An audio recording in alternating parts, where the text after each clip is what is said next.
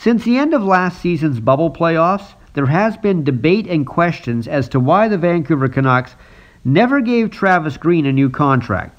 Why are they allowing him to finish the final year of his deal?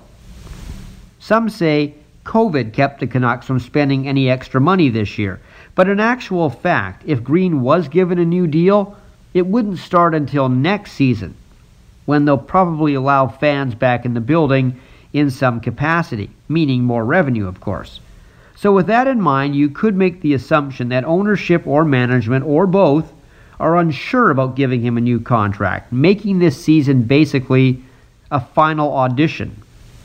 Now, there are people who think Green deserves a new contract. He has brought along some very good young players, like Elias Pettersson and Quinn Hughes.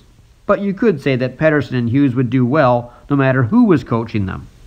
Green supporters also point out that last year's playoffs showed what he could do. The Canucks did win 2 series, but without Thatcher Demko's heroics, they don't push Vegas to 7 games. What could get Green fired, or just no new contract, is if a coach with a more successful resume suddenly comes into view and the Canucks could get him.